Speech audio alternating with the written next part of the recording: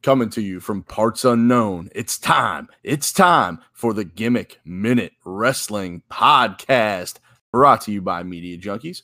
Hope everyone enjoyed last week's episode. If you haven't had a chance to listen, please go ahead and catch up on all 14 of our previous episodes. Just subscribe to our channel and on your favorite podcast app. If you're using Apple Podcasts, make sure you leave us a 5-star review. We would really appreciate it. We'd like to get our names on some lists and get ourselves moved up in the wrestling charts. My name is Jason. I'm the host of the show. Due to some unforeseen circumstances, our historian Kevin Weekly could not be on the show this week. He took some balls to the face. He may have a broken orbital socket, possibly a concussion. We've been told that he's not. Oh man, I'm completely botching this. We've been told that he's receiving medical treatment. We hope to have an update before we go off the air tonight. So please stay tuned to the episode. We'll see if we can get an update later on for you. But I do have the Snarkitect, Michael, here with me tonight. How you doing? Not taking balls to the face, that's for sure. Yeah, definitely. Do you think we can hold it down tonight without the third man? Sure, why not? I mean, the Outsiders did it. We can do it too. All right. So we're gonna get in some hot takes. We'll have a couple to talk about. We're gonna hit you guys up with some good, bad, and ugly. We're gonna give you our matches of the week, and then we're gonna get into our nostalgia segment, which this week is favorite botched moments, which I totally just botched intro. I have a new one already. That's what I get for not practicing before we started. That's I mean, you say that, but like back in the old days, you try to practice and it still happens. So I think it's just inevitable. Yeah. Whatever. All right. Thanks for making it sound like I'm not getting any better at this. Well, I was talking about like way back when we did Fanboy Fight Club the first time around. Gotcha. Yeah, that was just like that was our intro to podcasting. So that you're allowed to make some mistakes on that. But I'd say Fanboy Fight Club this time around is a whole lot better though. Oh yeah, it's a night and day difference than what it used to be. Yeah, definitely. Now, which means you should definitely go check it out on the Media Junkie channel if you aren't already. That's right. Subscribe to anything that's Media Junkie related, including Rogue Agents and also Fanboy Fight Club, where you can catch Michael and I every other week. So it's been pretty fun so far. And if you're wondering what Fanboy Fight Club is, it's basically just nerds arguing over nerdy topics. Is that about accurate? Yeah, pretty much. All right, cool. So but has a little bit extra in there, but I'll leave that for people to go find out on their own selves. Yeah, definitely. And we're actually going to be adding some things to the show to make it kind of more fun too. So definitely give it a listen and continue to listen to this show each and every week. So without any further ado, let's get into some hot takes. Mike, you want to start us off? Yeah. So my hot take is that Nicholas was a better tag team partner option than Rollins, and it upsets me because like I came up with this literally right after witnessing it. Like I came home and like caught the tail end of Raw and saw that, and I was like, ugh, why? And then I made the joke to you and Kevin in our little group chat, and now it's a whole thing where people are basically saying that, oh, Nicholas grew up to be, and this is what he is now, and blah blah blah, and he came back. So I feel real disappointed in myself for this decision, but I'm sticking to my guns. I just feel like of all the people, like I get if you want to have like an interesting, tag match for the club to someone to take them on for the titles, and you want to have like Strowman, but you have hundreds of people on your roster, and you choose Seth fucking Rollins. Like, you literally could have had the 12-year-old kid or however old he was come back, like and many people beat the club, and I would have been more interested and more okay with it than Seth Rollins. Like it wasn't needed. He doesn't need to be in the tag title picture. He doesn't need to be in the tag picture at all. He has his singles competition to fucking figure out, and it's a hot mess. Yeah, but they're doing it though to set up something between Strowman and Rollins though. So I mean, there's going to be some purpose between. Yeah, they are. I mean, that's kind of the whole premise of it. Like if you he goes up to him and says, I saw you eyeing my tag team, my Universal Championship. I know that's what you want. And if it were up to me, I'd give you the match. But right now we need to take care of the OC. Like, I mean, that's the whole premise between. And when they're sitting in the locker room together, you catch Braun just like looking at the Universal Championship. So But at that point, you either have to turn Braun heel or turn Rollins heel. And I don't see them turning Rollins heel because he's too much of a fan favorite. And Braun, even if he's a heel, the crowd's still going to cheer him because he does ridiculous shit because he's fucking like 8 feet tall and he's a giant monster who throws chairs at people. No, I agree with you there. I mean, it's gonna be hard for them to tell that story, but that is kind of where they're going. But it's kind of like the unlikely Bedfellows thing. Like they did it with Kane and Daniel Bryan. Well, yeah, they did it with Kane and Daniel Bryan, but they did it with HBK and Stone Cold back in the day. When they were building up their rivalry heading towards a world championship match, they were tag team champions for a short period of time. They did it with The Undertaker and Stone Cold Steve Austin. They've done it periodically on their way to setting up a title match between two people. So it's not something that hasn't been done before. Yeah. So it doesn't make it okay. I don't disagree with you. I don't know if Nicholas would have been the right tag team partner for him, although I do love the memes that have been out there with the whole situation. But I get. Don't be wrong. I think the Nicholas thing was stupid, but at the same time, I'd rather see that again than see Rollins in that situation. Like they've got too many titles tied up into one story, and I feel like it's eliminating options for other stories to be told with those titles, especially considering they put so much on those titles to begin with of how important they are, but then they're like, oh, but we're going to keep 50% of our titles all wrapped up into one rivalry. Yeah, and I think that's kind of interesting that they're kind of grouping the titles with factions and things like that, because it almost is kind of, in a way, eliminating the fact that there's too many titles by putting them together into groups, maybe. Hey, and don't get me wrong, I dig that. If you want to do factions, I'm 100% on board. Like, the club, great, because it gives it so you get AJ as a heel, which is, like, in my opinion, when he does his best work. You get the aspect of, oh, he has people there to help him, and then he can also help them with the tag titles. But at the same time, while they are intertwined in each other's stories, they don't need to be solely in that story. Like, there should be an AJ arc where he's defending his US title and they're helping him, and then there should be a Anderson and Gallows arc where they're defending their titles and AJ's helping them. It shouldn't be all three of them are in a rivalry with the same two fucking people. Yeah. No, I agree with you.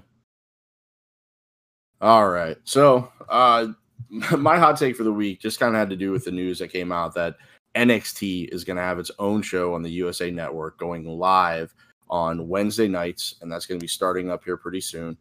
I'm kind of intrigued about this because I kind of want to see how NXT does as a live show. The one thing that I feel, though, and a lot of people are starting to be like, oh, well, they're pitting NXT up against AEW, which, yeah, I guess in a way they are.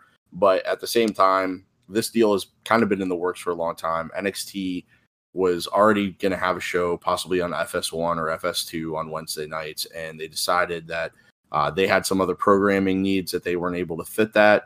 USA stepped up and said, we'll take it. So, I get where they're going with it.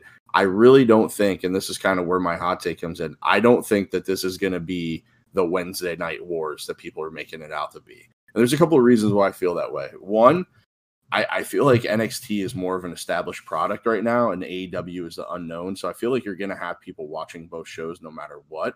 But in today's day and age, there's never going to be anything like the Monday Night Wars because you have too many different ways of watching stuff.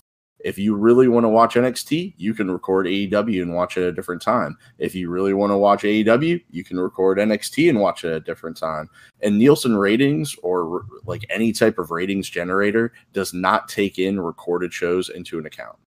Or they do, but if you don't watch it within a certain amount of time, it doesn't count.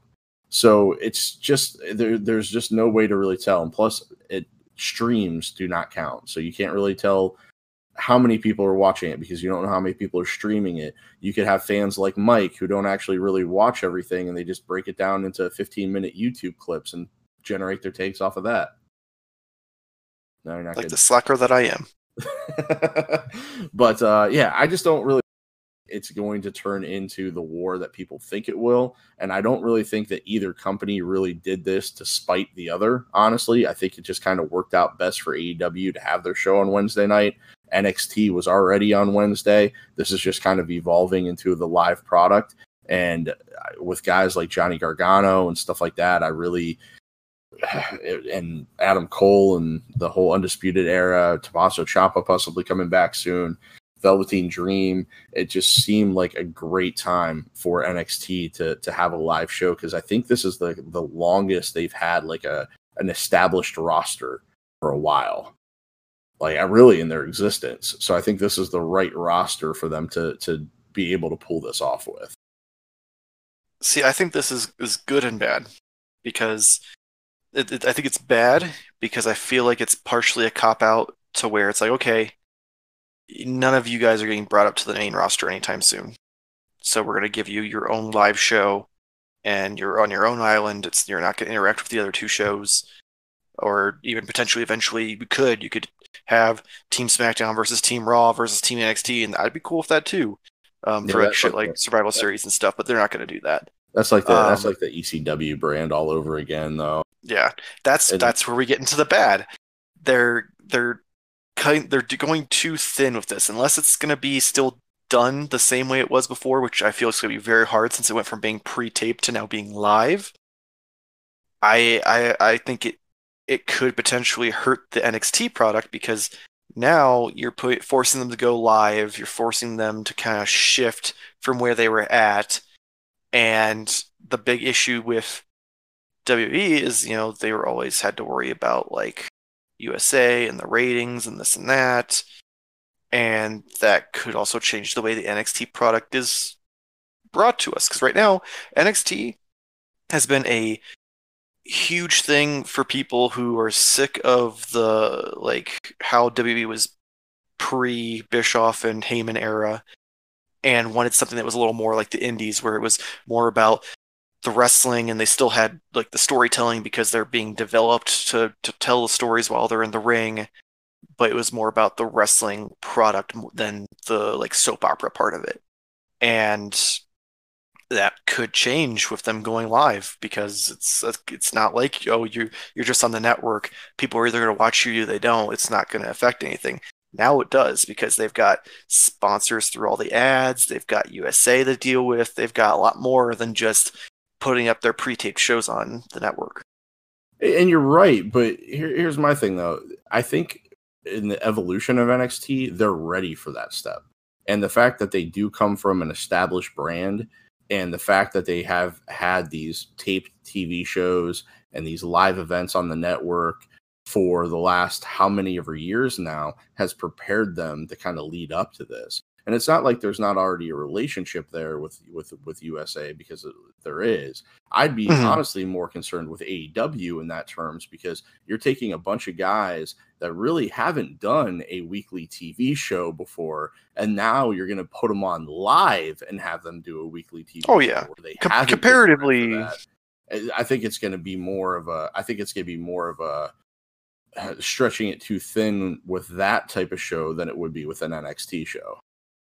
I mean, don't get me wrong. My take on it isn't so much that it's stretching them thin per se. I guess that was poor wording on my part. It's more just think about how WWE has been over the past decade before Vince gave control over to Heyman and Bischoff.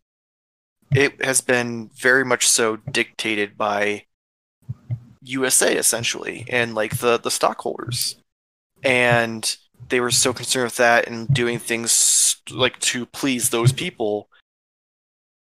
I'm afraid that that's going to change the NXT product, because say USA is like, this is too much like a sporting event. We don't really do sporting events. We need it to be more like Raw and SmackDown, where it's got more of that drama to it, more of that storytelling.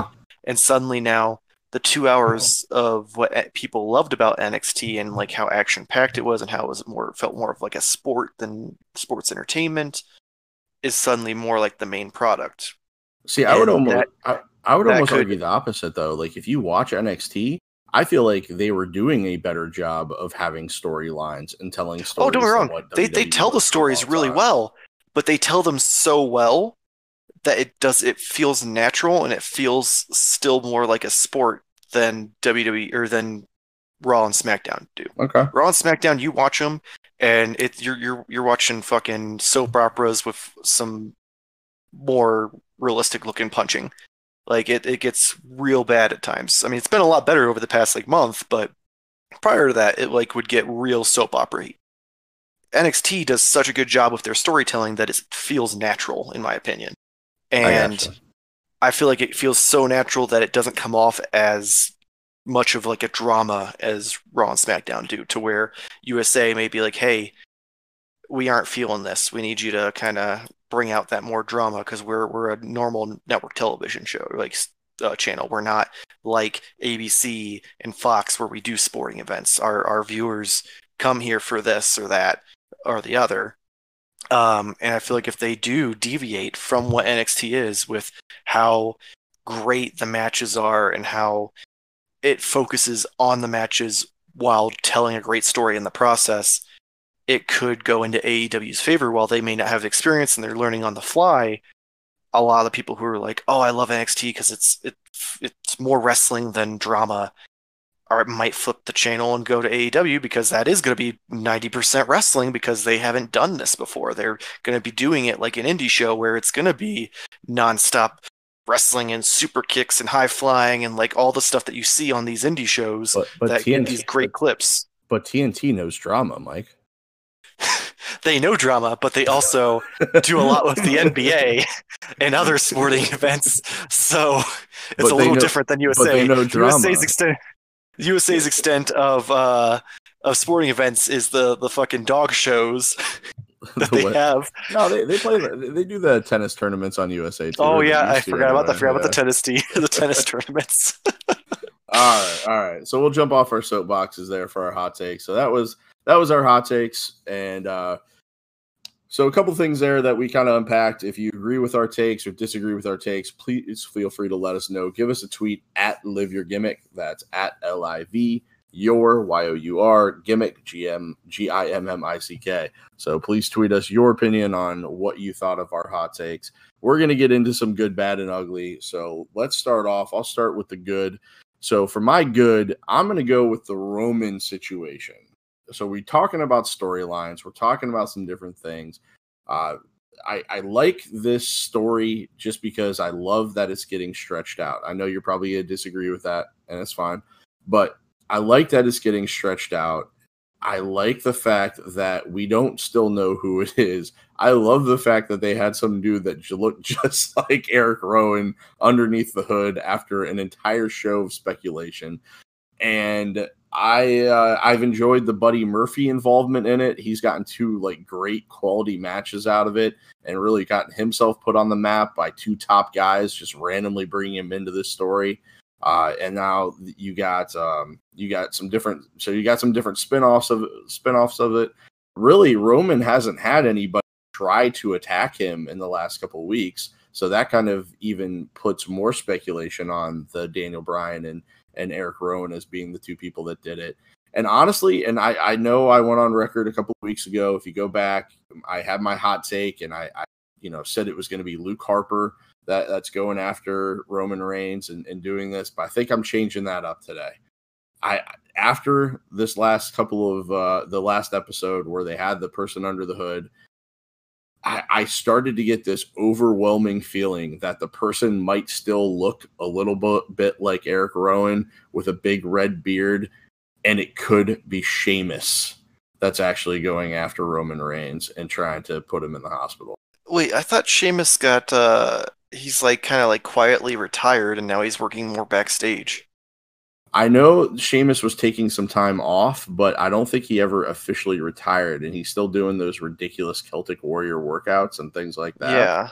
So I thought I read somewhere that he was kind of just like quietly like moving away from the ring and moving into more of a backstage role. I could be wrong, but I could swear I read that somewhere. That could be true, and that could be speculation or just maybe somebody guessing why he's off camera. But Right. because I remember well, yeah, and I don't put any stock into anything Dave Meltzer says. So if you've listened to the show before, you know that I do not like. I don't take anything Dave Meltzer says seriously at all. I don't believe a damn thing that comes out of his mouth. But yeah, but I've really enjoyed the Roman Reigns story, and I like where it's going. So, what are you gonna shit on that?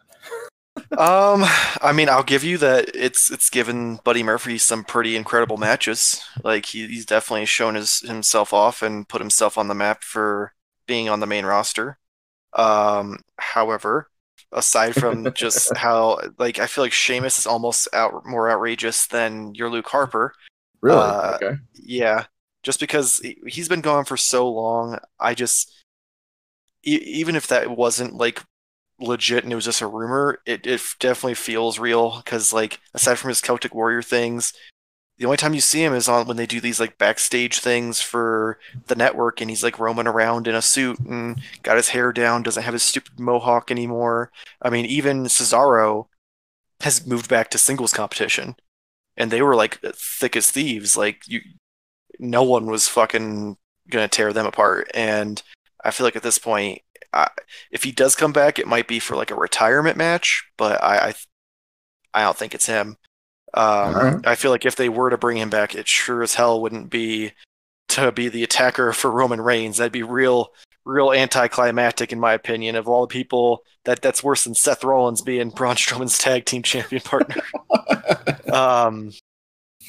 And as far as like, I feel it's a little being drug out a little too long. Like I feel like after building up to SummerSlam and then not having the payoff at the fucking what they consider their WrestleMania of the summer, this means either A, it's going to be real anticlimactic and it's going to end up just being D-Bry the whole time and it's going to come to a head at Clash of Champions, or B, we're going to have another like 2 or 3 months of this and it's going to lead until Survivor Series. And I'm just going to be pulling my hair out, getting tired of seeing these epic matches of Buddy Murphy against these 3 different people. I feel like they'll probably involve somebody other than Buddy Murphy if they're going to stretch it out that long. I don't know if it's all the way to Survivor Series, but if it does and it just ends up being Daniel Bryan, I will be very disappointed and it will go to my ugly list very, very quickly. But if it ends up still being somebody like Luke Harper or somebody that you're not expecting, then they could drag it out as long as possible. I mean, I just feel like at this point, if they don't have it be someone that you aren't expecting, or at least have something that's like a surprise and a good surprise, not just like like if the surprise is CM Punk, everybody will lose their goddamn minds, and it doesn't matter how long they drag it out for. They could drag it out until next WrestleMania and reveal at WrestleMania that it was CM Punk the entire time, but he's not actually going to wrestle a match, and the internet would still lose its shit. Right. And the network would crash from all the people signing up to watch WrestleMania at that very moment. Right.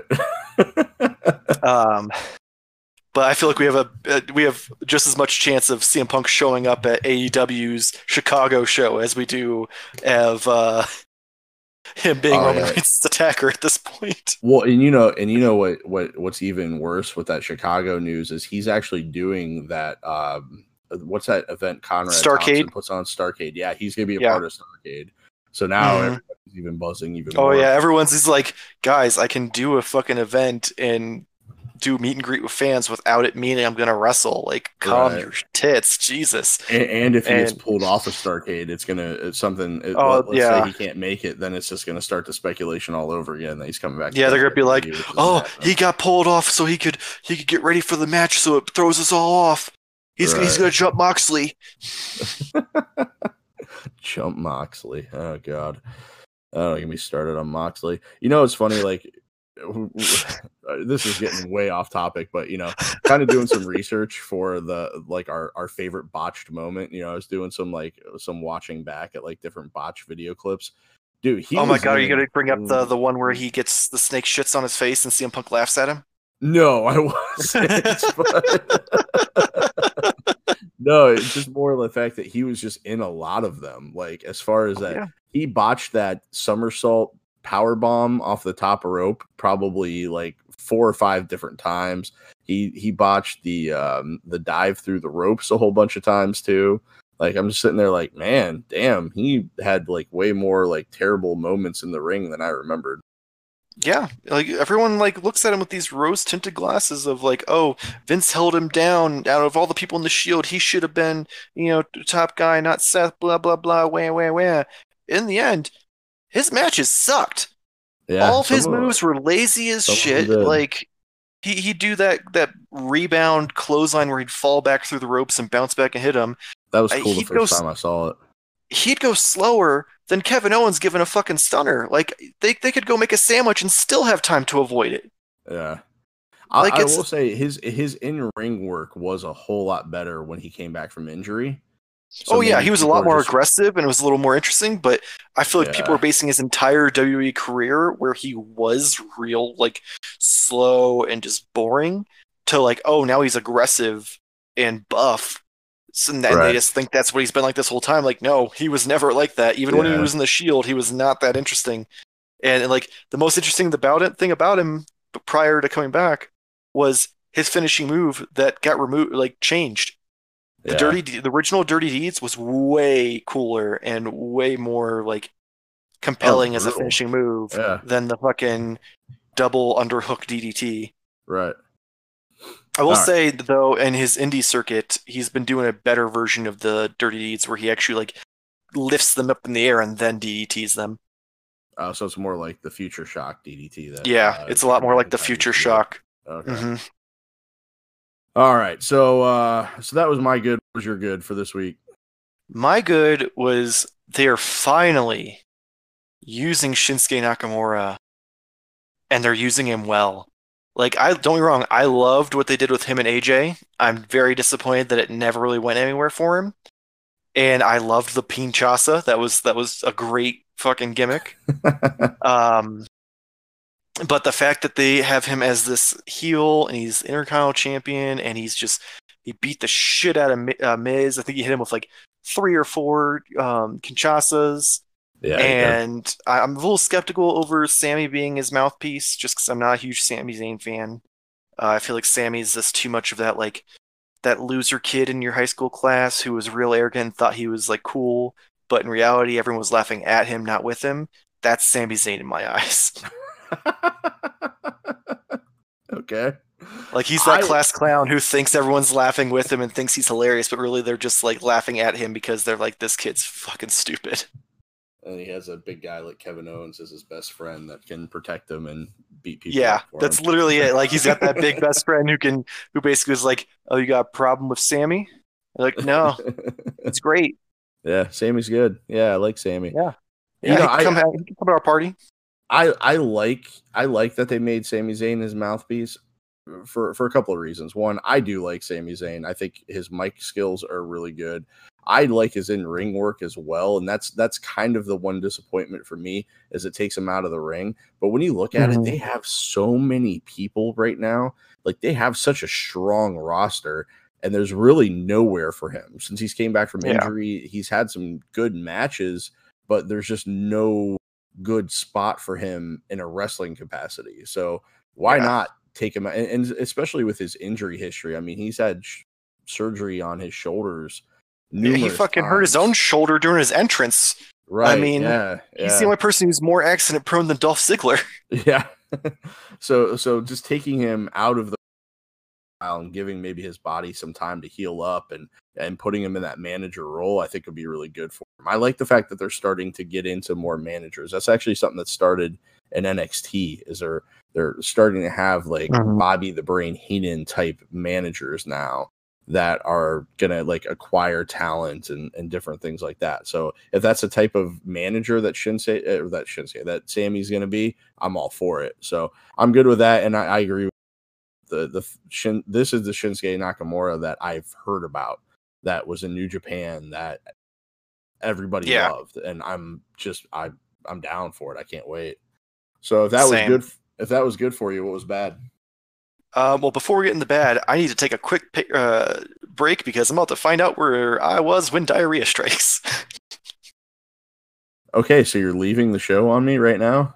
Yes, I will be back. We can always cut it and change it, but I gotta go real quick.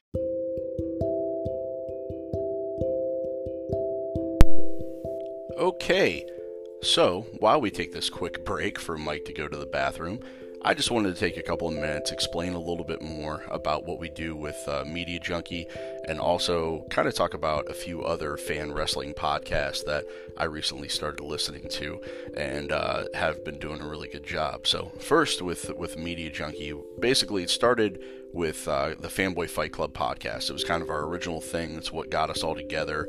We're just 5 friends that really like arguing over nerdy topics, and we decided to turn it into a podcast. It went away for a little bit. Media Junkie kind of was reborn with a YouTube channel, youtube.com/Media Junkie, and a bunch of different vids covering all forms of media.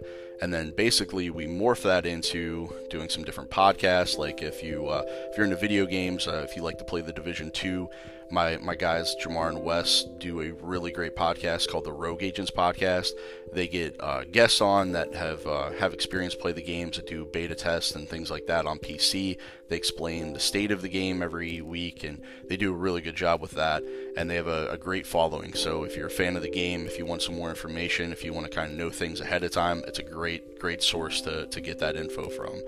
We also have the Fanboy Fight Club podcast. We brought that back. So myself and Michael from the show are a part of it. We really have fun doing that show. So if you're in for a good time, it's a good one to pick up.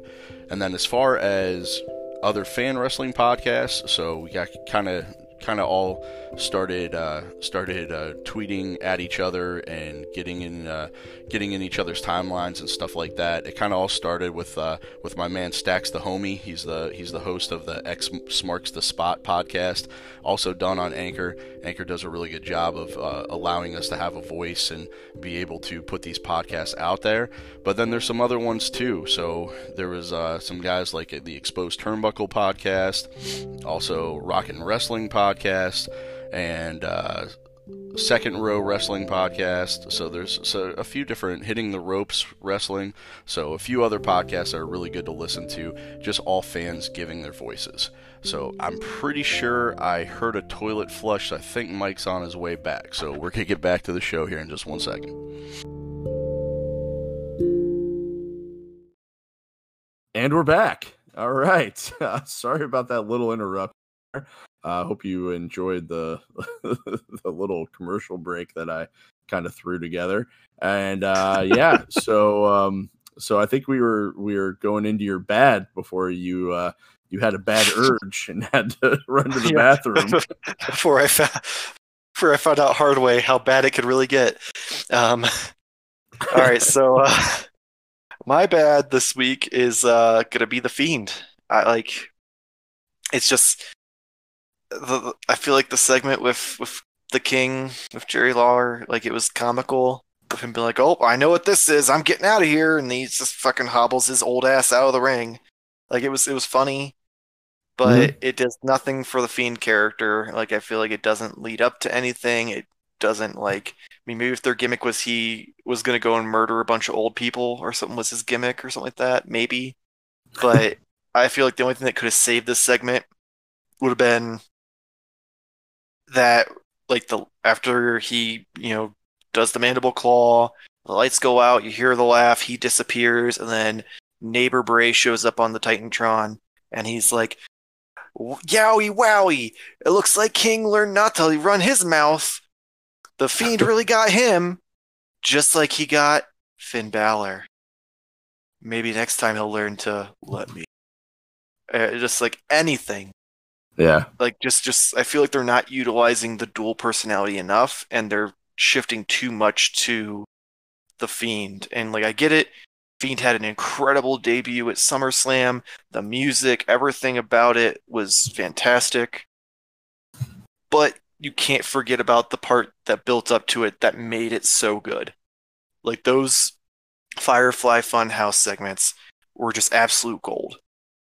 And they're what built up everything to make the Fiend's grand debut so great. Like, without those, him coming back like that, people have been like, "Oh, it's just the same old creepy Bray Wyatt, except for now he's got an insane clown posse mask." Like, you need that neighbor Bray to kind of bring everything together. I agree with you. I don't have a problem with him attacking the legends or attacking Jerry Lawler, just because it kind of leads to the unpredictability. I kind of like the way it was done too, with him talking about the supposedly being there to interview Sasha Banks, and then the interview not happening because of it. It made it feel more random and more unplanned. I like that. I do agree with you, though. We need more of the split personality. We need more of the Mr. Rogers Bray to really to be the mouthpiece for the Fiend in a way. It's kind of weird that he would be his own mouthpiece, but you need that because the Fiend obviously doesn't talk. He just shows up and sticks his fingers in people's mouths.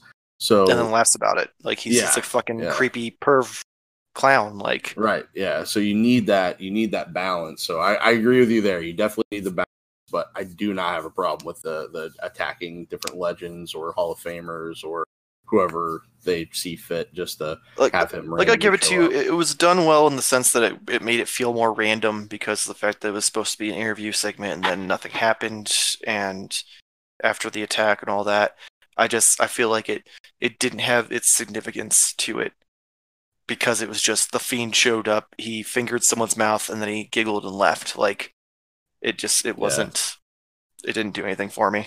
I gotcha. All right. Well, what hasn't been doing anything for me is my bad this week. And as much as I really don't want this to be bad for me, and I know I'm going to get probably some slack inside my own house for saying this, just because I live with a Bayley superfan. But Bayley, since she's been SmackDown Women's Champion, I've been trying to give her the benefit of the doubt, but it has been kind of bad for me. And I'm not feeling the Bayley that I really started to become a big fan of when she was in NXT. Since she's been on the main roster, I just haven't seen that Bayley. I haven't cared about Bayley like I cared about her in NXT. I don't know if it's the fact that the boss character by Sasha Banks just brought out that kind of uber baby face in Bayley and NXT, and just there hasn't been anybody on the main roster that's been able to do that. I don't know if that's the reason why, but her promos just haven't been incredibly strong, even though she's been trying to be a lot more aggressive, and I give her credit for being more aggressive with what she's done. She's not just the hugger and the smiley giggly kid anymore. She's kind of becoming more of a independent woman and a strong female, but I'm just not feeling it the same way that I did before, and it bothers me a little bit because I want to like her. I want to be happy about Bayley being a champion on WWE TV, but just so far I'm not. And I did kind of the segment on SmackDown, and I was kind of watching it but not watching it. I will admit that. So maybe that was partly me just not fully grasping it, but her just pushing Charlotte off the chair just seemed kind of almost childish to me in a way, and was okay. I feel like that's the biggest problem with Bayley's gimmick is she's just a giant child.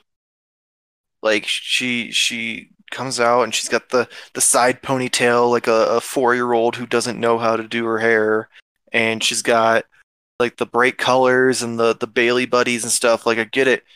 She's geared towards the kids and the young girls, and it's great to give them someone who they can look up to and someone they can root for. I'm all for that.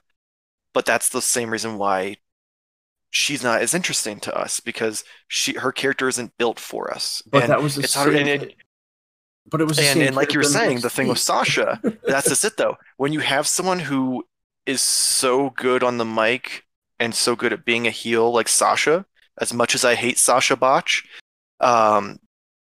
she brings out the best in the person she's with, and I feel like there's no one to pair Bayley with right now on SmackDown for you to get that result.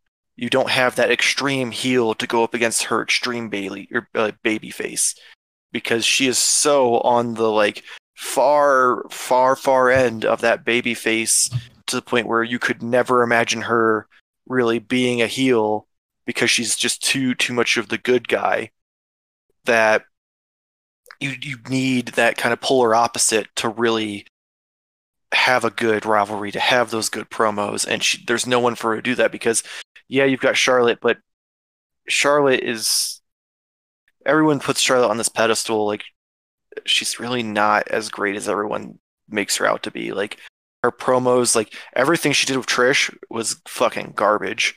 Like all of her promos, like I don't know if it's just they're poorly written or if she just doesn't know how to deliver them.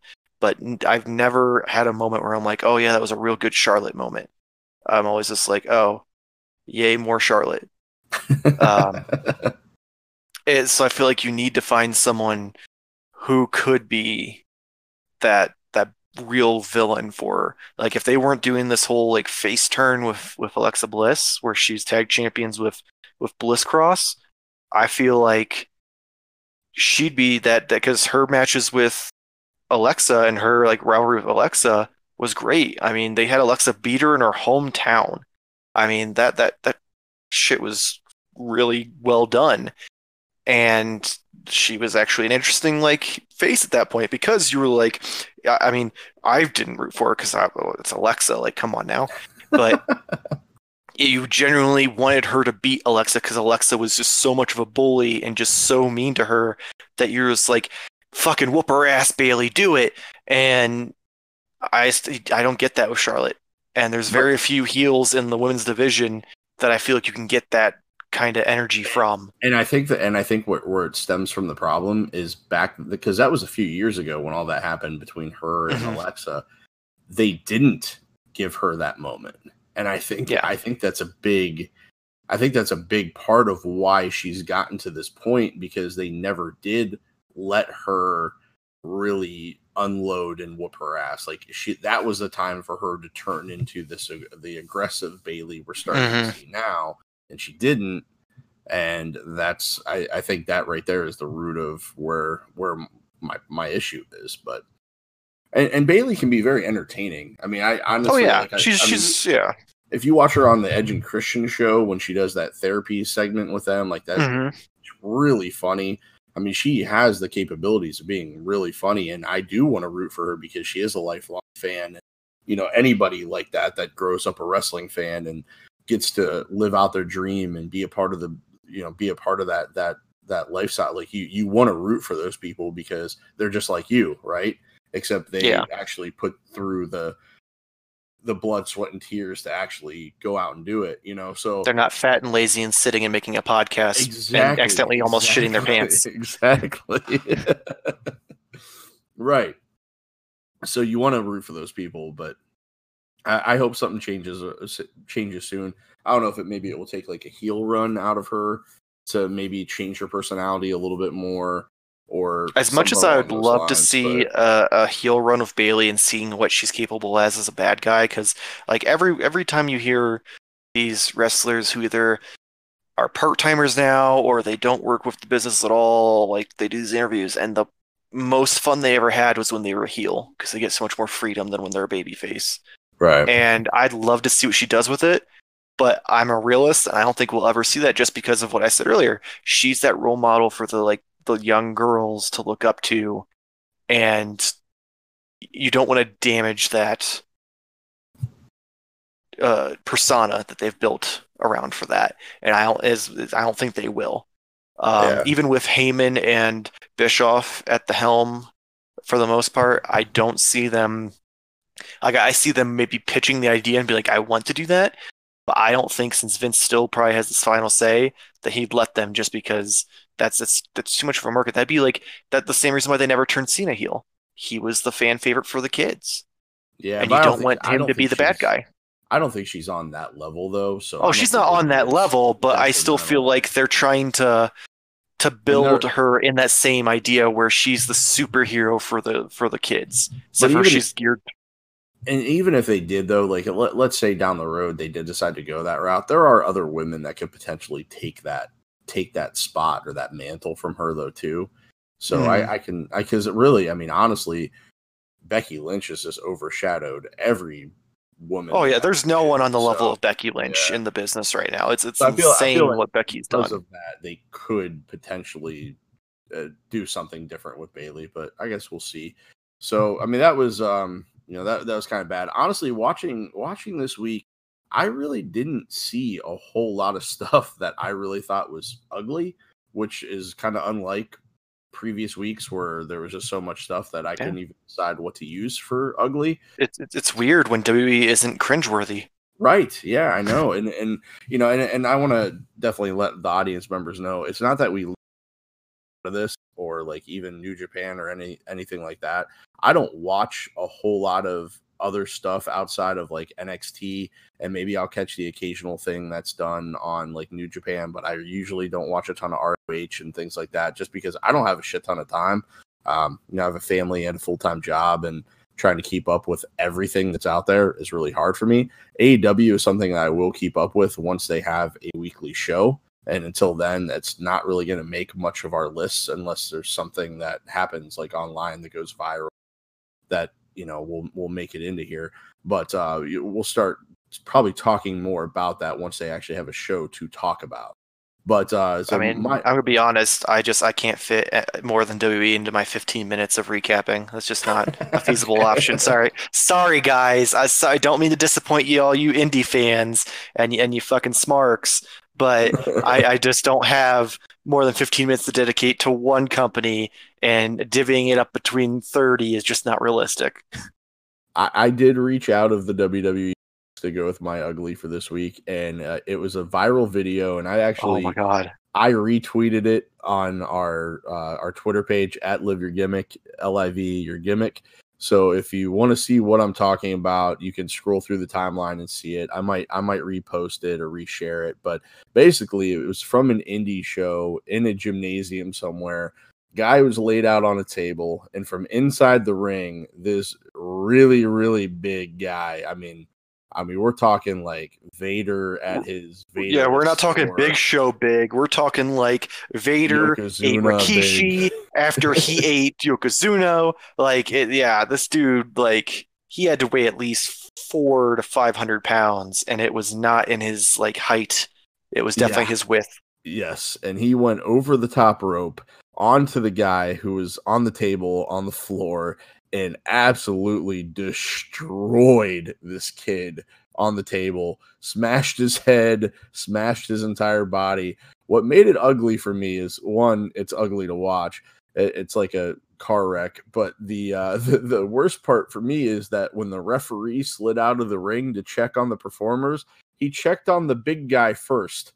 Not the guy that took the bump and got smashed on the table. He checked on the guy who delivered the bump and had the cushiony fall all the way to the floor. So, in his defense, that guy was probably dead anyway. So he didn't want to go check on the dead guy first.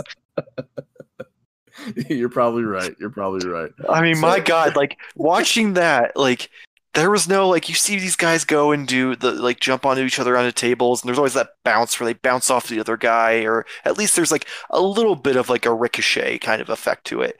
Right. Not at all. This guy just dead, hits the ground, or hits the guy on the table collapses, and then he lands on him a second time because gravity didn't catch up quick enough. So this guy had a life or death experience twice in a 30-second span, and I hats off to him if he's still alive somewhere. Right. And I'll be honest with you, I've been watching wrestling for a very, very long time, and I've seen a ton of table bumps, but I've never heard a table sound like that when it breaks. Yeah. That table cried for the dead man that was going through it. Yes. Oh, jeez. That was... So that was ugly for me. What about you? I'm double dipping this week. My ugly is Seth fucking Rollins. I'm sorry. I get what you're saying earlier with the whole it's leading up to him and Braun. I don't give a shit. They're not gonna put the title on Braun. They've had so many opportunities. They had a point where he was fucking white hot, and it was more than the time to put it on him, and they still didn't. and now is no different. Now he still gets the pops because he's Braun Strowman and he's ridiculous and he's a giant monster of a man. But they're not going to have Seth get beat by another dude just to have to win it back, because again, that's pretty much been his whole shtick since being champion. But there's no way that I see it coming out with Braun winning. So this whole thing is a waste of my time. Like, give Braun a partner that actually matters for the club, like, rivalry, and have Seth go and lead up to something that matters with someone else. Give someone else a chance to have a story that goes up against the Universal Champion. Hell, I don't care if you just do something cool like that we haven't seen before. Like, we always see the mid-card titles get a weekly like challenge thing. Have him do a Universal Open challenge. Have him take on anyone on the roster every week. I don't care if he squashes them every week.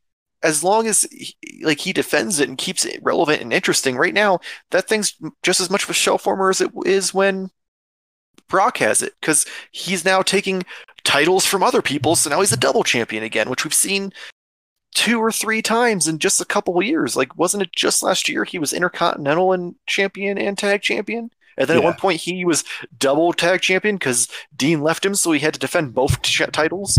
Like, they're jamming too much Seth Rollins into everything else.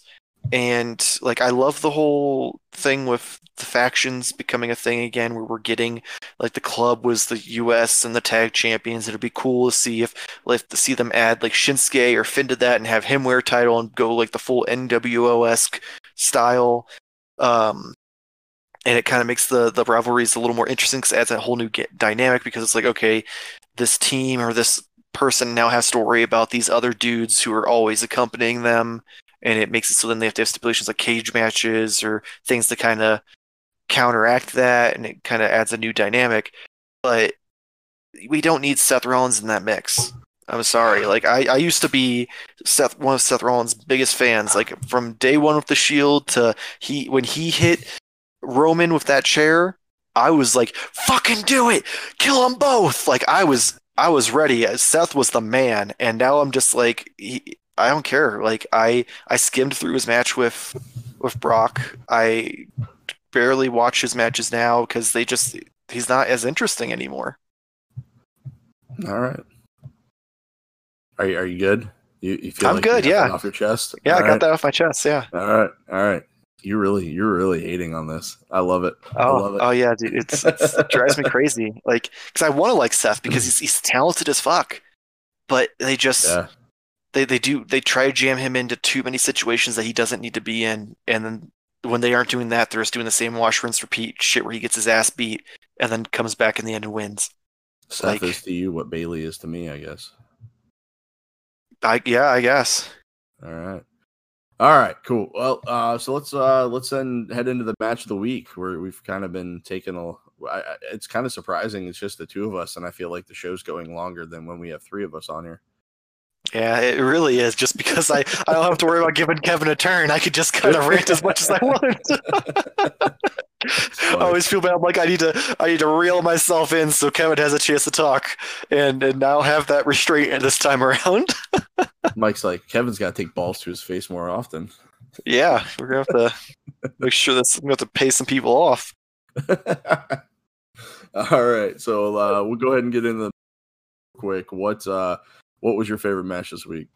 Oh, dude, the Braun and AJ had a fucking incredible match, in my opinion. Like, just the way that their styles clash, haha, no pun intended. Like, it just like the I feel like that pun was totally intended. I mean, I'm not gonna lie, it was 100% intended, but I came up with it like 30 seconds ago. Like, it was not planned. Like, it came in my head. I'm like, oh man, that's clever as fuck. It really isn't, but I was just I'm like, it's gold, so I have to use it.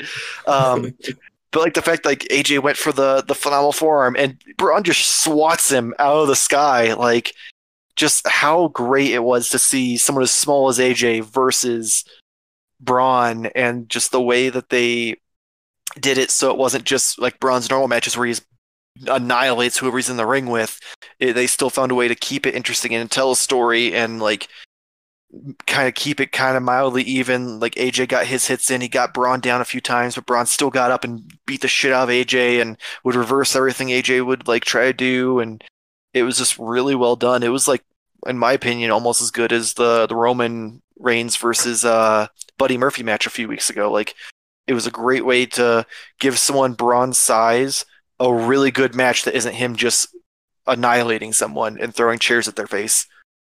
Yeah. All right. Okay.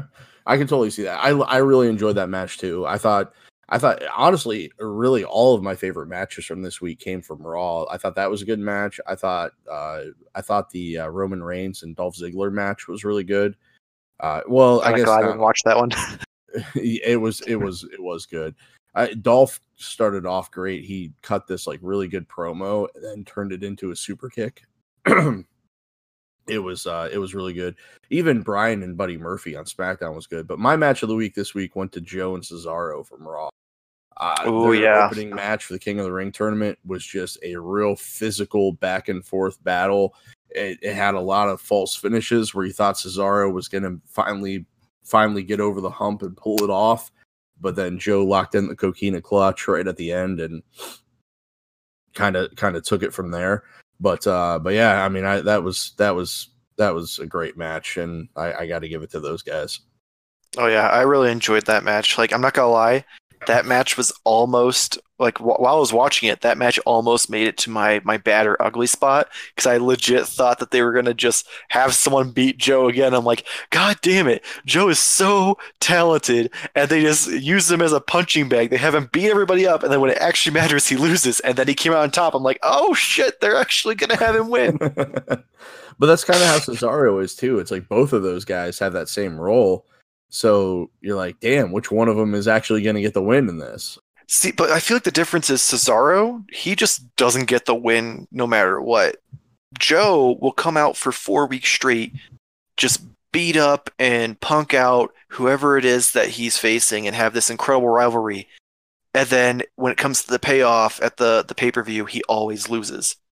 Yeah. And or if he wins, it's in like a real shitty fashion, like his match with Ray, where it ended in 30 seconds because Ray was injured, so they didn't want to cancel the match, but they didn't want to do anything extravagant, and they had him just lose in like 30 seconds flat. And I'm just like, come on, give Joe something. Like, he's so good, and he has so much potential. Like, I want them to throw the Universal Championship on him. He could give that title meaning again. Like, he's such a great heel. He's so talented in the ring. Like, every rivalry he's been in where he's had a chance to really kind of go at it and use the mic and use his just physicality in his like promos and segments, he's just knocked it out of the park. Even like, as much as I got tired of the whole AJ's family thing, he still found ways to like make it good. Yeah, I don't disagree with you. I love Joe. I hope they do more with him too. And he really could have a really good run with the championship. I feel like he'll be one of those guys that when he does finally win it, he'll carry it for a long time. It's not just going to be a one and done or for a couple of months. I think he'll be that type of champion that's gonna hold it for a while. Honestly, maybe I hope so. Maybe even 6 months to 6 to 8 months, a nice good run. So I think that'd be good for him. Honestly, like, if it wasn't for the stigma of, he came from another person's camp, so Vince is going to be a little skeptical about him, I would love to see him beat Brock's record. Yeah. And I feel like if anyone could, he'd be believable because he's just such a force to be reckoned with that, like, even if you put him against someone of Strowman, I could still believe it because he comes off intelligent enough that he could outwit Strowman and find ways to take Strowman down aside from just fighting him. And I don't know if Vince has like a really bad, like, I don't know if Vince really has a disdain for him for that reason, just because like I don't know if you've ever heard Joe tell the story, but when he first came to NXT, he was on a very short contract and he was told at the time that he would never be on the main roster. And after the first time he went out and attacked, was it Kevin Owens? On NXT TV, he legit got offered a full-time contract right after that because saw him and saw what kind of guy he could be. So, like, don't get me wrong, like I've seen that too, but I've just seen too much, like the fact that they had Sting come back for this big epic match against Triple H, and then of course DX had the triumph over the NWO because that was WWE winning over a WCW again. Just there's too many instances of like that kind of like petty stuff where it's like, this is potentially Sting's last match and you're gonna have him lose at the grandest stage of them all. Like, he's a fucking legend. Don't get me wrong, Triple H is great, but Triple H can lose and it doesn't do anything. Triple H is still Triple H. Sting loses and that was his first and only WrestleMania. Like, that's a little more significant. But what would it have done for him to win it, even if it was his last match? I mean, that he still ended up. I mean, yeah, it would have been like fan service, but it still at least would have made it so like his WrestleMania like moment wasn't him just being in the old people's home of faction versus faction and then losing. It would have at least been like Sting was triumphant over Triple H, the King of Kings. He's the icon. He's Sting, and now it's like, oh well, he got his ass beat by Triple H, and then he got retired by Seth Rollins. So, I mean, he didn't get like the greatest track record in WWE. And that's the fan narrative, and that's like kind of how we look at it. But that's completely different from how he looks at it as for himself. Oh yeah, you know, he's just grateful because he got to have that moment, and he doesn't blame Seth and all that. And don't get me wrong, yeah, he got that moment. It's great. It comes off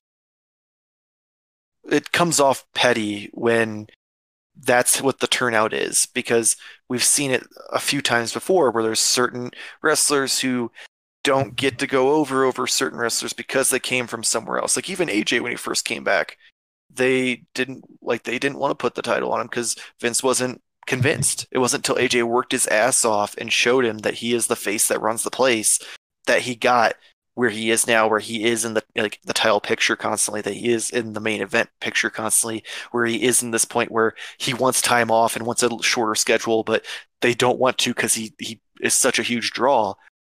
He wasn't like that. He had to go out of his way to prove that when he's already a huge name, which is why they signed him to begin with. Like, it's like if a football team went and traded for some like big name dude for their quarterback and then benched him because they were like, you have to prove yourself before we put you in the starting lineup. No, you fucking recruited him because he's a huge draw. Like, use him. Yeah, and it's the narrative's always been that Vince doesn't really pay attention to things outside of WWE. Like if it's outside WWE, it doesn't exist, so you have to prove yourself to him. But at the same time, though, if you're that talented, like a guy like AJ Styles, like a guy like Samoa Joe, it shouldn't be a problem for you. Yeah, you walk in there and you prove it. You let your what you do on the mic, what you do in the ring, do the talking, and like you prove it. And the guys that have taken that ball, like those guys, have been successful, and other guys have floundered on the mid card because they haven't taken the ball. My thing is just that, like, this narrative that Vince doesn't watch other product makes no sense because he does nothing but fucking steal people from this other product. And you can't tell me that he just has his schmucks in the office being like watching these things and recruiting these guys and offering them $1 million contracts on Vince's dime, and Vince has no knowledge of who they are. Just some Joe Schmo saying, "Oh yeah, this guy's really talented. You'll love him, Vince." And like, no, you don't fucking spend millions of dollars on something and you don't do your own research. There's no businessman in the history ever who's that fucking stupid. I'm sure once they bring somebody to his attention, he does research on it. But I can fully believe that I don't think he sits at home and watches it regularly or anything. But I guarantee it's not a situation where he hasn't seen an AJ Styles match ever, or he hadn't heard of AJ's name or anything like that. You can't be that out of touch in the business that you fucking just run the show on, and then steal all of the top talent from every other place. Like, it just seems real weird to me that's the narrative that they've created, that Vince, unless it's WWE, he's out of touch and doesn't know. Considering a third of their roster is dudes who legit were huge indie stars and huge in Japan and huge in this, that, and the other. But you also have to remember, though, who originally signed those people. It wasn't Vince. It was Hunter to work at NXT, And then Vince saw him in NXT and was like, "Oh, hey, let's bring that guy up to the main roster."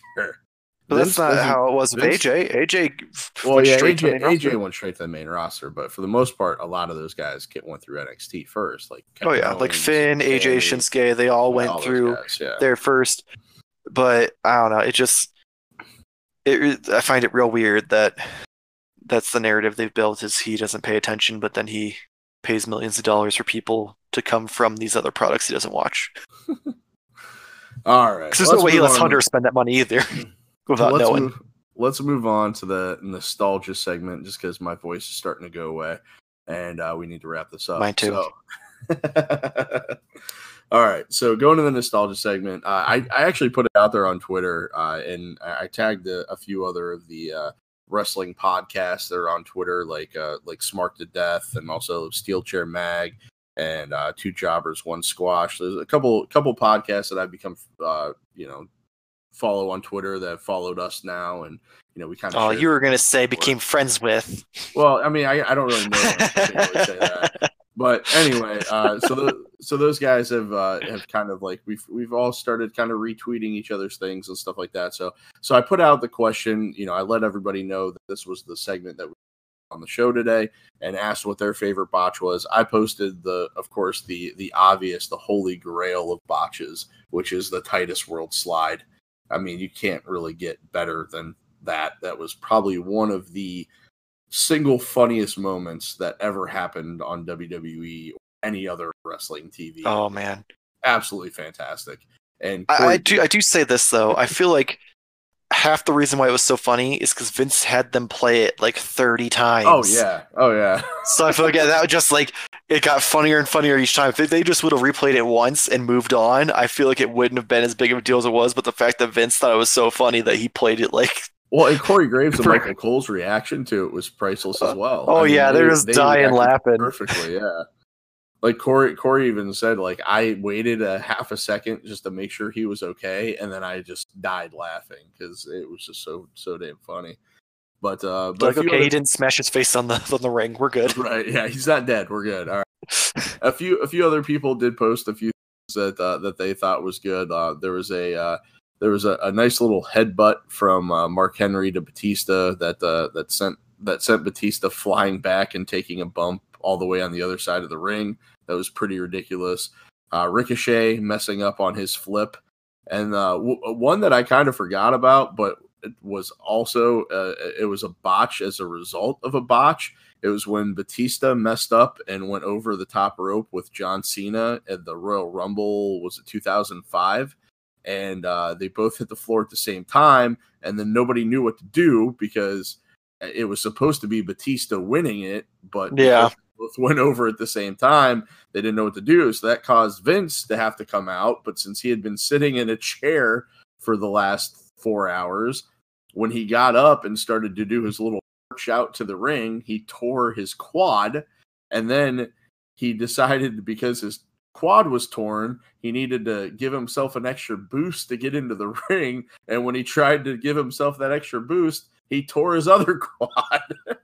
So then he just kind of rolled into the ring and sat on the ropes and barked his orders from the ropes. But he still managed to walk back to the back with 2 torn quads once he got on his feet. So that was another one. That was Kevin Nash. That was actually posted by the Two Jobbers, One Squash podcast. So they tweeted that out. So big props to them for that. But my personal one, and I'll get into this first if you give you a break. Mine was almost an entire pay-per-view was a botch, and that was Halloween Havoc 1995. If you did not watch WCW in 19, unfamiliar with Halloween Havoc, please take a minute and fire up the WWE network and don't watch this because it's just god awful. I like that build up. Just don't watch anything but this. So it starts off. So basically, to kind of set up the scene, the big match, the big rivalry was Hulk Hogan versus the Giant, who we all know as the Big Show. So first, they're supposed to have this monster truck match on the top of the arena, supposedly, And basically, there's a big ring of fire around it, and they're driving their monster trucks into each other. It's like a fight. One has to push the other one out, right? So, of course, Hulk Hogan wins, which leads to them getting out of the truck and having an altercation on the side of the building close to the ledge. And then Hulk breaks free from the Giant, and the Giant falls off of the building, supposedly into a lake, river, or some body of water below, plunging to his death. Like, they actually acknowledged, like, they thought he was dead. And the best part about it is that the arena that they were in didn't even have water next to it. So I'm not quite sure how they, he plunged into water that didn't exist, but, never mind. Let's suspend disbelief for a minute. So then the main event is supposed to be Hulk Hogan versus the Giant in the ring. And the Giant magically is alive and coming to the ring to face Hulk Hogan. So that in itself was a botch. And then at some point during the match, this big, huge guy that's even taller than Big Show, that they called the Yeti, that was dressed up in toilet paper and looked like a mummy, came out, and while Hulk Hogan was already in a bear hug, so the Giant had him in a bear hug, and then the Yeti came out and basically wrapped his arms around Hogan and the Giant, and we had a nice little Hulk Hogan sandwich. But it basically just looked like the Yeti was dry humping Hulk Hogan. So the whole thing, in my opinion, was just a big, huge, giant botch. The monster truck thing was a botch. Him falling off the roof of the building and dying was a botch. Him coming back to life and having this match, which wasn't even a good match, was a botch. There was actually botches in the match. And then the Yeti, I don't even know what the hell the thing was, but that was a botch as well. So, Halloween Havoc 1995, WCW, huge botch. Mike, what do you got for us? So I just want to start by saying this one's for you, Kevin, our fallen warrior who took some balls to the face. This one's 100% for you, and I hope you appreciate it. My favorite botch of all time is real recent. And that was that we are live and worldwide here on the Gimmick Minute Podcast. You're using me as a botch? I am. I am using you as my favorite botch because you're the botch that just keeps giving. Well, thank you. I appreciate it. You're welcome. I thought it long and hard. I could have picked Brock Lesnar breaking his neck trying to do a shooting star press from coast to coast. I could have picked Triple H going to do the pedigree and the table giving out trying to kill him and Kurt Angle. I could have picked when Kofi forgot he was supposed to be Jamaican.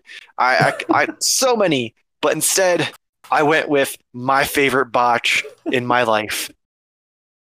Hey, not that I'm the historian, but I actually learned.